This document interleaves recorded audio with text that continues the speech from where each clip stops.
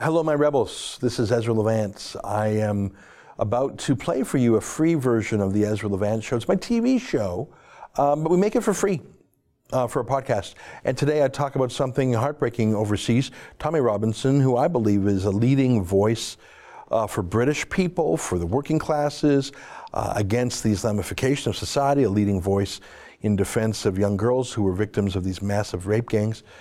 He was just deleted on Facebook. He had more than 1 million followers. That's 1 million consenting adults who chose to hear what he had to say, and he chose to speak to them. Well, someone at Facebook didn't like those relationships and just pushed a button, and then there was suddenly a rumor like the Death Star destroying Alderaan. Did I get my Star Wars reference right? So I hope you enjoy this terrible show today, because it's got a lot of bad news. If you like listening to this podcast and you would love to watch it, I really think so. We have video clips, but in order to watch, you need to subscribe to premium content. That's what we call our long-form TV shows on The Rebel. You get access to My Daily Show, and Sheila Gunn Reid's got a show, and David Menzies got a show. It's only $8 a month. It's a subscriber. You can buy an annual subscription for $80. That's really like 2 months free. And if you're a podcast listener, which I know you are, you can save an extra 10% on a new premium membership by using the coupon code podcast. When you subscribe, just go to therebel.media/shoes to become a member. And if you want to leave a 5-star review on the podcast, then do so, because apparently that helps. All right, without further ado, let me tell you the story about Tommy Robinson. You're listening to a Rebel Media podcast. Tonight, Tommy Robinson was banned by Facebook and Instagram, where he had more than 1 million followers. Their reasoning should terrify you. It's February 26th, and this is the Ezra Levant Show. Why should others go to jail when you're the biggest carbon consumer I know? There's 8,500 customers here, and you won't give them an answer. The only thing I have to say to the government about why I publish it is because it's my bloody right to do so.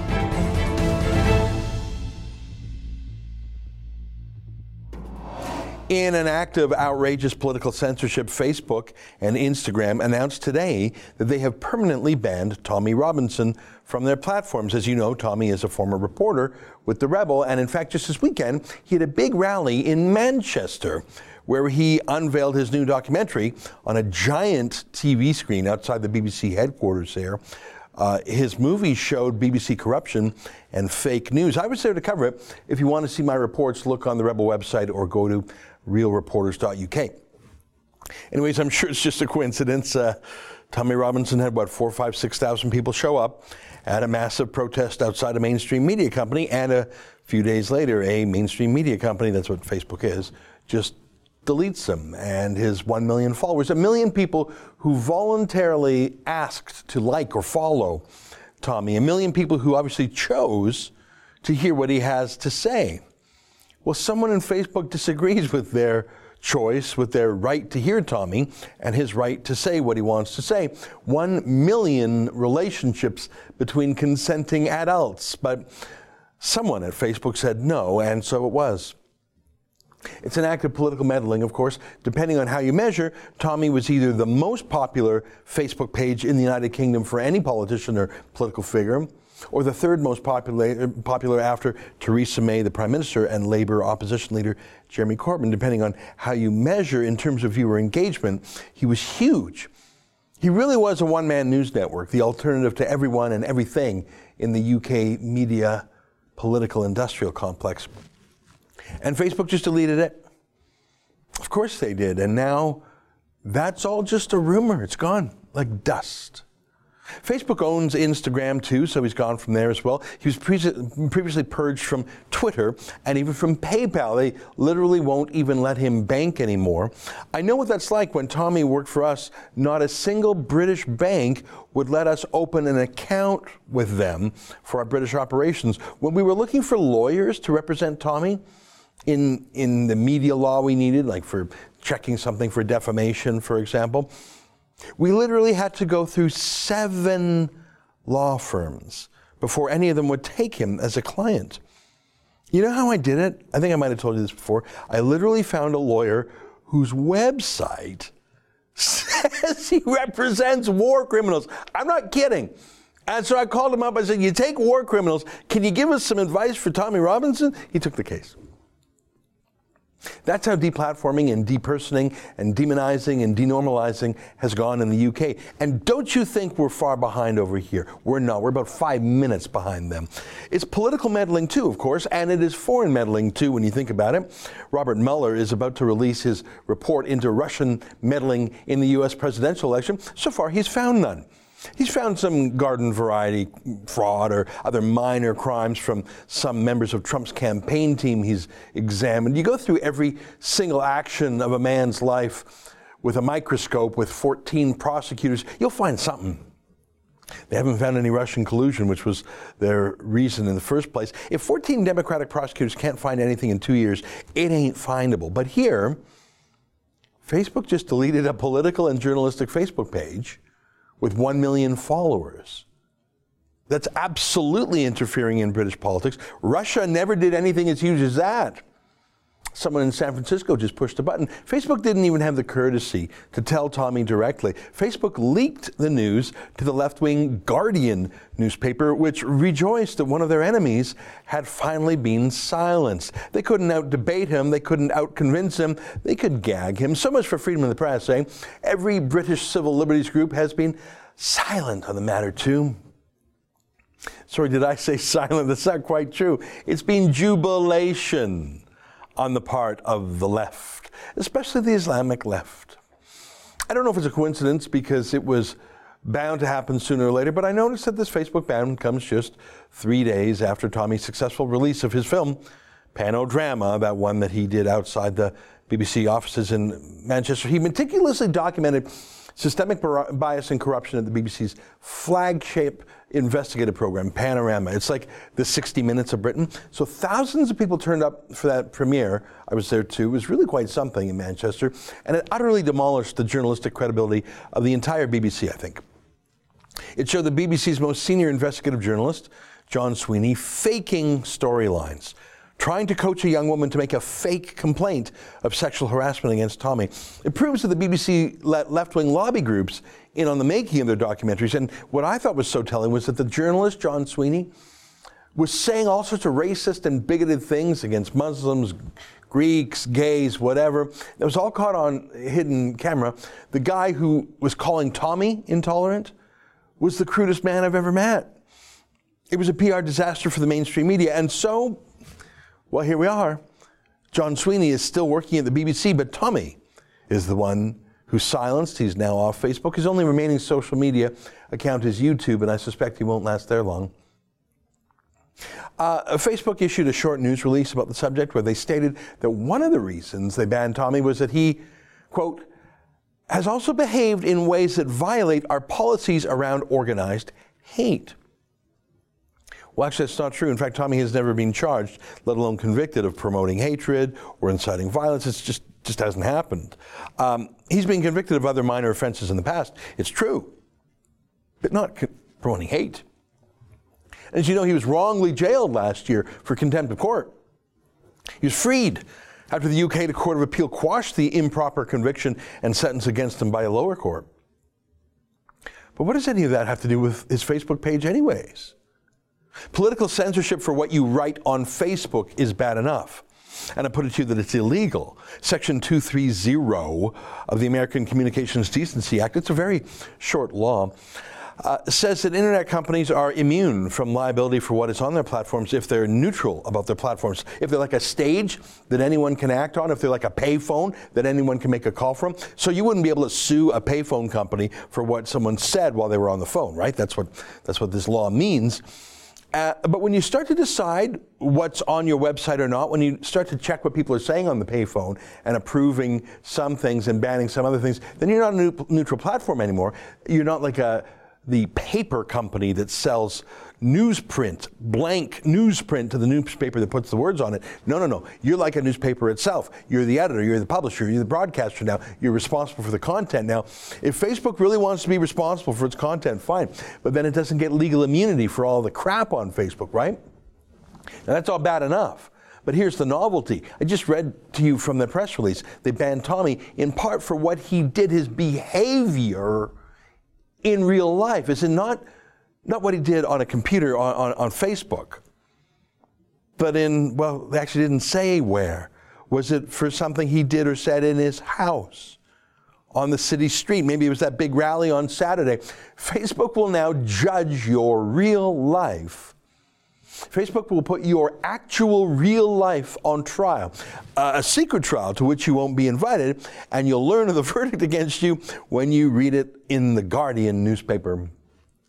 This is terrifying stuff. It's straight out of Orwell's book, 1984. Oh, and don't think Facebook is alone on that. Twitter has the exact same rule. And you know those creepy voice-activated home devices like Amazon Echo? You know those? Alexa, alarm off. You gotta get up. It's Saturday. Alexa, what day is it? Today is Thursday, November 13th. I'm up.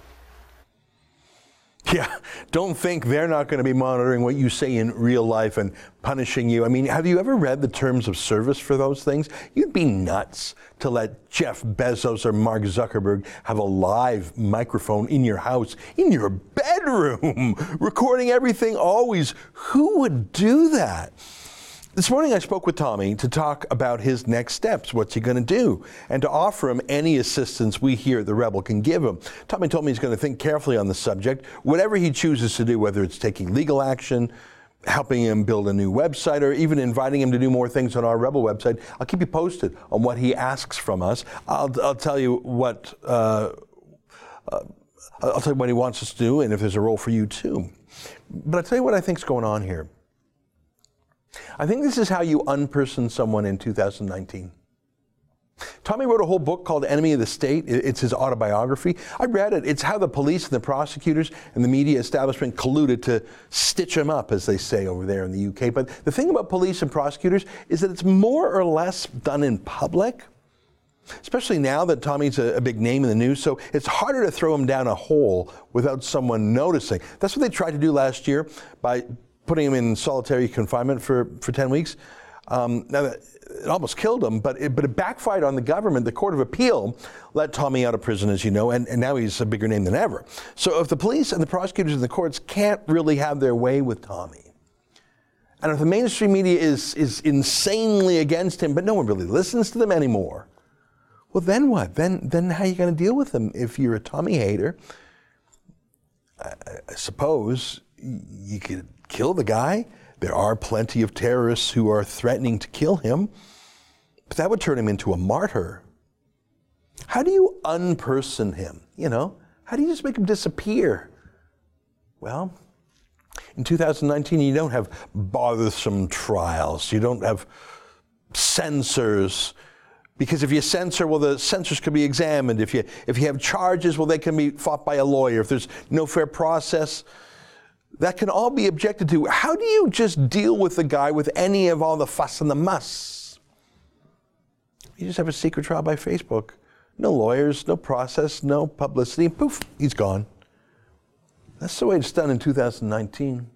When I was prosecuted a dozen years ago for publishing the Danish cartoons of Mohammed in Canada, I used the internet, YouTube, blogs, PayPal to fight back. That's when the internet was about freedom.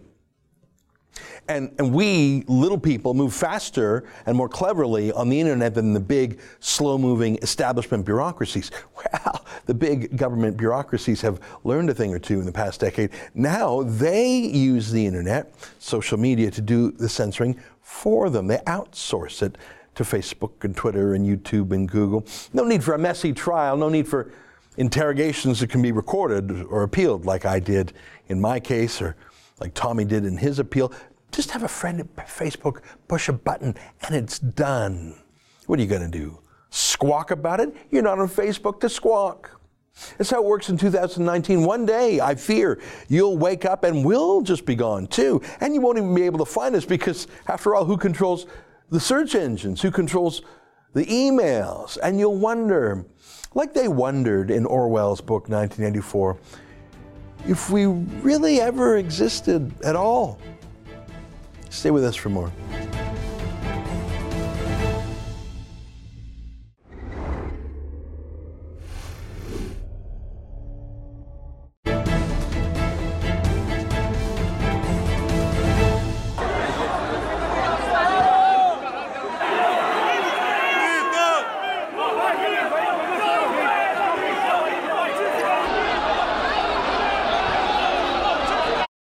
absolutely shocking footage from the campaign trail several months ago in Brazil, where the leading right-wing candidate, Jair Bolsonaro, was stabbed in the streets at a campaign stop by a far-left activist.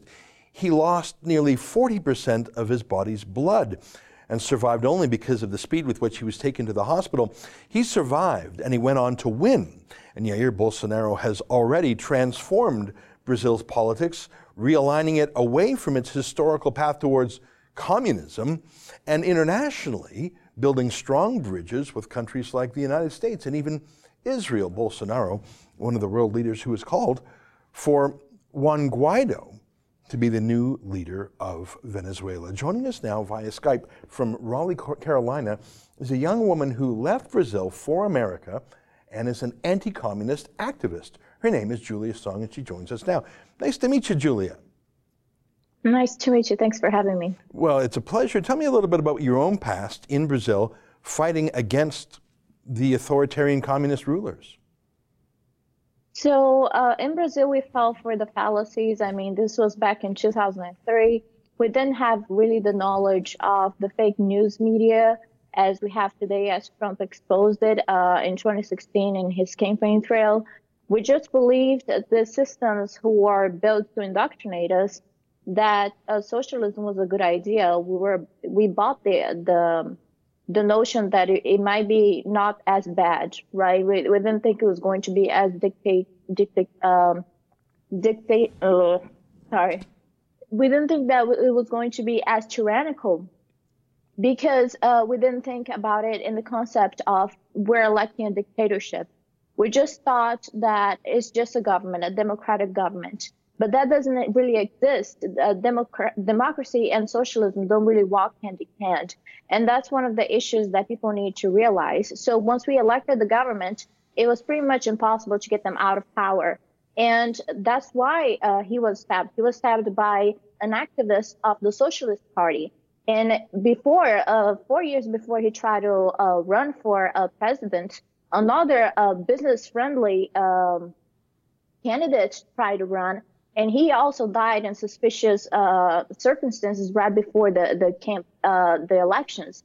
So when you think about it, it's merely impossible. And people talk about Venezuela in a way that, it's so hard to get rid of the socialist governments once you have them in power. Mm-hmm. It's virtually impossible. They'll cancel your ability to communicate.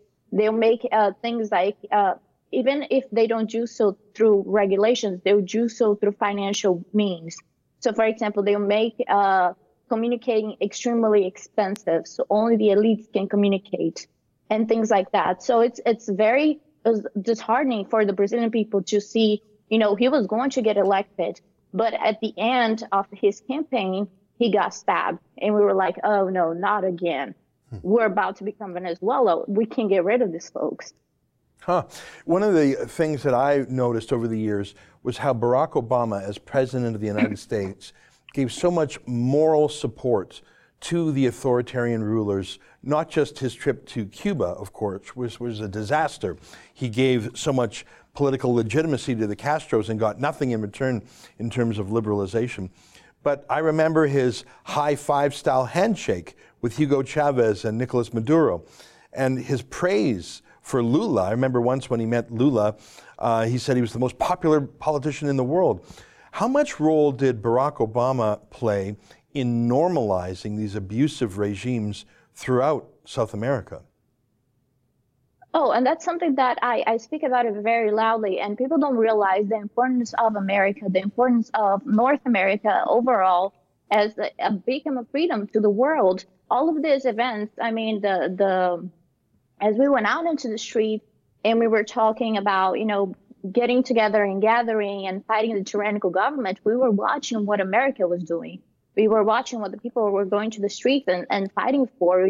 And the world watches us. I believe 100% that the only reason why Bolsonaro won is because Trump won prior to him. And we see in Italy, we see in Spain, we see in France, similar things happening. So when Barack Obama was really fighting for Lula and these people, we were so confused. We were like, the America that we look for freedom is telling us that this guy here who, as soon as he got elected, he enacted gun laws that we said no to. We said no to those gun control laws, and he enacted them anyway as soon as he got elected. And we didn't understand why Barack Obama was, preaching for this guy. And we tried to give him a chance, but in the end, we said no to it. So you're saying that the socialist authoritarian leaders in Brazil made a big push to disarm the people. I can't help but think of the shocking scenes we've seen in Venezuela just over the last few days, where humanitarian aid convoys, literally food and medicine, has been blocked on the highway by Nicolas Maduro, and Maduro's thugs have literally shot people. They even arrested or detained an American Hispanic journalist yesterday for asking the wrong questions. If you disarm the people, you can be a tyrant. That's the first step of tyranny. Now, I understand, and you brought to my attention a news story. Let me quote to you from Reuters here. Bolsonaro loosens gun laws in murder-ridden Brazil. Let me just read one paragraph, because this is the opposite of what tyrants do. Brazilian President Jair Bolsonaro on Tuesday signed a temporary decree making it easier for Brazilians to buy guns, delivering on a campaign promise to overturn strict regulations in a country suffering from a record wave of murders. That's phrasing it as a home defense, self-protection kind of thing. But I think it's bigger than that, Julia, and I'll take your advice, because you've actually lived under tyranny, or at least an authoritarian socialist regime. When you allow ordinary families to have a firearm, you're actually buying an insurance policy against a Castro or a Chavez, aren't you? So yes, it's to stop crime. But if you have ordinary Brazilians with firearms, it's a lot less likely that a tyrant will take over. Am I right? Yeah, it's 100%. I'll apologize to you. I'm recovering from a little bit of a cold, but so basically what happens, and this is what people fail to understand, the only markets that will thrive under a socialist government are the illegal ones. So even if you ban guns, the people who need to get those guns for illegal activities, they're going to thrive. A new market is going to emerge, which is called gun rental. And that's how so many people will be murdered by guns, even though we live in one of the strictest gun control policies in the world.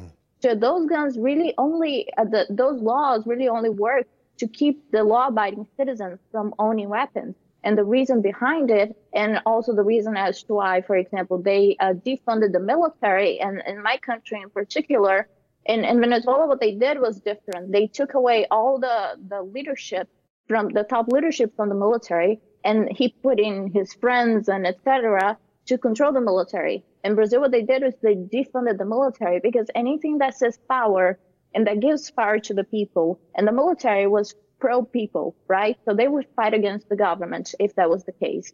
And so they try to take that away. They try to take away everything that the people can use to protect themselves. And that's one of the first things that he did. I mean, as he got elected in 2003, in 2005, I think through pressure of the people, there was a referendum, and they asked the people, do you want more strict gun laws? And the people said no, but he didn't respect that. In socialism, your vote doesn't really matter. Yeah, that's incredible. Well, Brazilians obviously voted for Bolsonaro despite so many forces aligned against him. I know, for example, that social media companies were actively censoring Bolsonaro the same way they censored Marine Le Pen in France, and they censor our friends in the United Kingdom like Tommy Robinson. How is it, Bolsonaro's been president for several months now, has he kept the people on his side? Are Brazilians optimistic and enthusiastic? Or are they signing on to his changes? I noticed you mentioned some of the other countries around the world. I know Matteo Salvini in Italy has only gotten more popular. How about Bolsonaro? Is he doing well at home? I think that the people who had a lot of power, the media, the entertainment, the academia, they thought they had all this power. But Brazil is a conservative country when it comes to politics. So at one point, we just told them, we've been listening to you for so many years, and look at what it got us, where it got us. So we just started giving them less and less relevance and just listening to what Bolsonaro actually says. In fact, I think, and I'm not sure about this, but about the exact time of this, but Bolsonaro was going live. I believe it was right after he got stabbed and he was recovering from surgery. And he was giving an update about his status, and Facebook just cut his live in the middle of it. And so what is so threatening about it to the media? What is so threatening about capitalism to the media? And I believe, it might be a lot of subsidies related to that. We had one of the biggest media companies receiving lots of subsidies from the government to support that government. And artists, for example, and one of the things that you have to realize is that the government will buy that influence. So they put together a law saying that artists could borrow money from the government for anything that they wanted to do. So they would just, for example, if they wanted to write a book, they would borrow millions and millions of dollars from the government to write their book that nobody would want to buy. So they were just enriching themselves and giving subsidies to people who would support that government. And we just caught that. We caught that. You know what? I'm listening to you describe everything in Brazil, from seizing guns to cracking down on social media to subsidizing approved journalists. And I'm thinking that's sort of the path Canada is on. I can't help but think that obviously we're nowhere near as far down that path as Brazil was or Venezuela is. Let me ask you about South America in general. The United States doesn't have a perfect reputation down there. The phrase banana republic comes from heavy-handed American corporate and CIA and military influence, whether it's in coups or even just corruptions of the rule of law. So America has to be very careful because if it is seen to be directing or commanding things, that could yield a backlash. And I noticed that Maduro, just like Castro, uses that narrative very strongly. Oh, we don't want to be colonized, we want to be free and independent. What can the United States do to support freedom lovers in Latin America? And I'm not going to say Canada, because Justin Trudeau, he wouldn't, when Bolsonaro won, our Prime Minister Justin Trudeau refused to even congratulate him. There was a perfunctory statement congratulating the Brazilian people, didn't even mention Bolsonaro's name. It was quite a disgrace. But what can Trump do? How can Trump and other freedom-loving countries help Juan Guaido in Venezuela, help Bolsonaro in Brazil, without generating a backlash about Yankee go home, stop colonizing us? So that's really funny to me that you brought that up, because actually, when you think about socialism, it's a whole bubble that you live in. And the people in Venezuela are living in that bubble. So they have systems of trust that they build to enact, to pretty much manipulate the individuals from the lowest age until adulthood.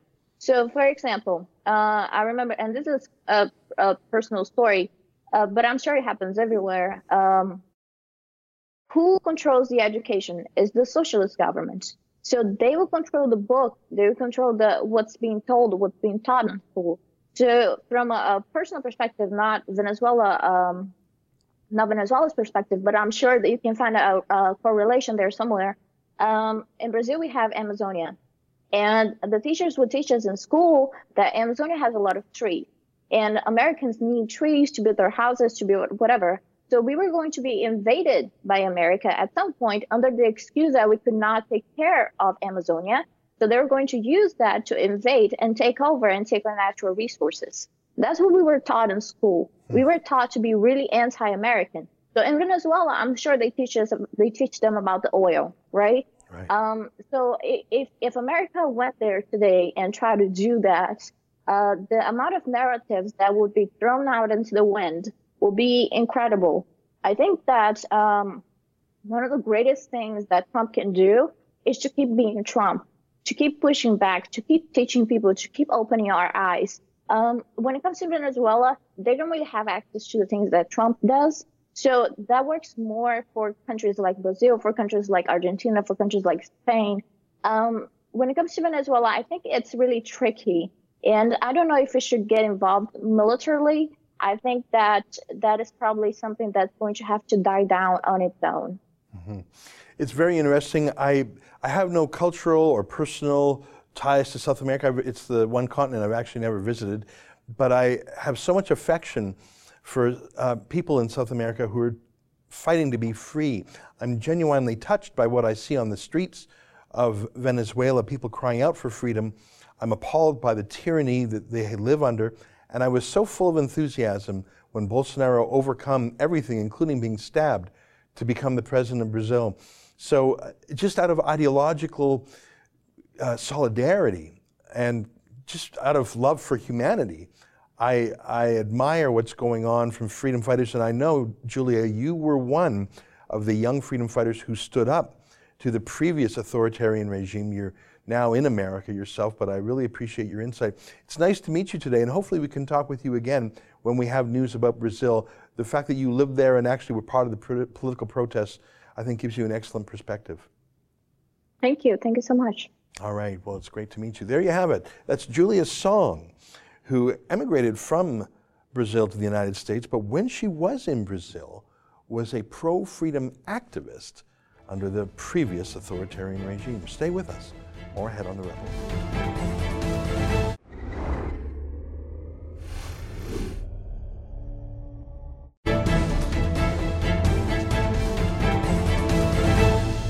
Hey, welcome back on my monologue yesterday about Jason Kenney's bizarre immigration announcement. Rick writes, this better be someone's idea of a joke. We need Alberta and Albertans first. I'm not anti-immigration, but let's meet our own needs first and then see where we're at. Yeah, I mean, there can be an argument for bringing in cheap foreign labor when the labor market is extremely tight and people won't take jobs. Although the proper response there is for employers to pay an extra $1 an hour. You know, would it really hurt if you've got a really amazing, booming economy and restaurants move their price up by $1 or so? So working people would make an extra $1. I mean, I'm a capitalist as all get out, but I think the answer to a tight labor market is to pay people more, not to bring in cheap foreign labor to undermine Canadian. That's what you do in a tight market. Alberta's had high unemployment and really a perpetual recession for 4 years. What is he thinking? Bruce writes, I'm deeply ashamed of Jason Kenney. Ottawa poisoned him, and even though I'll vote UPC, I'm not voting for Kenney. You know, I used to know him pretty well, and I don't know what happened there. I mean, I know the moment we diverged, it's when he called the 3,000 oil and gas men and women who are unemployed at our carbon tax rally, when he called them ridiculous and offensive. And I thought, well, whose side are you on? Who are you trying? They're unemployed men and women, they're desperate, and they're not protesting politely enough for you? What's that snobbiness? How do you maintain that snobbiness booting around Alberta in a pickup truck? What's going on there? I don't know. Clayton writes, prior to Kenney's PCAA leadership win, he came to Red Deer and he spoke about turning Calgary into a Silicon Valley of the North. I thought it was bizarre not to fix the oil and gas problem first. This is not a one-off. Jason Kenney was the immigration minister when Saskatchewan waitresses were being laid off in Weyburn. Temporary foreign workers were hired to replace them. And CBC reported this. Ralph Goodale's former aide didn't fall too far from the tree. Yeah, I mean, listen, I'm sure there have been wonderful people who have come to Canada through these open borders programs, but you know, in the United States, they have their illegal immigration that sneak across the border and they undercut American workers. I don't think it's much better when when you give really cheap foreign labor a fancy name like temporary foreign worker, and you just undermine Canadians. I mean, I suppose you could make the argument that that's in the interest of capitalism, but I don't think that's the interest of a country. I don't think, I mean, I know who likes open borders, the big companies, because they have cheap labor and higher prices for, real estate. So I guess if you're a tycoon, you like the cheap labor and the high cost of living because you benefit on both sides. But I don't think that's how it's supposed to work. Karen writes, I have a concern that there's too much content given to far-right extremists. The Rebel is getting connected to the far right, which is not good for the Conservatives being an election year. Canadians hear groups like North 99 criticizing and posting misleading information that gives people the wrong impression. I know you can't control the enemy, but at least cool it with interviews with people who are perceived to be far right.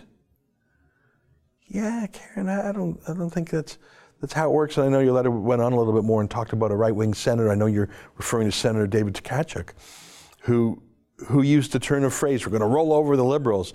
And everyone, oh my God, he means to actually take a truck and roll over Liberals. I'm sure he means that. Listen, if you start to censor yourself and tailor what you say based on your hope that you can make your enemies not be your enemies anymore, it ain't going to work. That's the thing. I mean, isn't that the lesson from the United States? Mitt Romney was possibly the nicest human being to run for president in a century.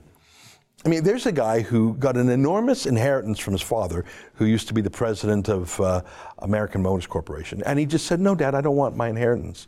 What? There's a guy who voluntarily paid more tax than he had coming to him. What? There's a guy who was, I mean, as close to a saint as possible. And they found reasons to demonize him and hate him. He used the phrase, he said, hire women. I got binders full of women. Do you remember he just said that phrase in passing? Uh-oh, he has binders full of women. He puts women in binders. They'll do anything to destroy a good man. And to try and live your life to make it impossible for your enemies to hate you is not possible. And look, they devoured him. Donald Trump, who was the opposite, won because he pushed back. You know, I don't even know what far right means. I know it's meant as an insult. I think that on many of the issues of the day, we're squarely with the Canadian people. I mean, with the carbon tax, it's sort of a yes or a no choice. I don't know if you can be far right. I mean, I'm super against paying a tax. Does that make me far right, or if I'm just sort of against it? Most Canadians don't want to pay the carbon tax. Yeah, we're not far anything. 94% of Canadians don't think we should increase immigration. They either think it's right or should be reduced. Only 6% of Canadians want more immigration numbers. So that doesn't make you far anything. So I think you've got to stop letting the bad guys hand you a script in your life to read. We're going to keep providing the other side of the story. And this obscure website you mentioned, North 99, that's some front group for the NDP or the Liberals or whatever, I just don't even care. We're going to tell the truth. And by the way, it's our honest opinions. I'm not saying we never get it wrong, but we're going to say what we actually mean and believe. And so far, Canadians seem to like it. We're in our 5th year now. That's the show. Until tomorrow, on behalf of all of us here at Rebel World Headquarters, to you at home, good night and keep fighting for freedom.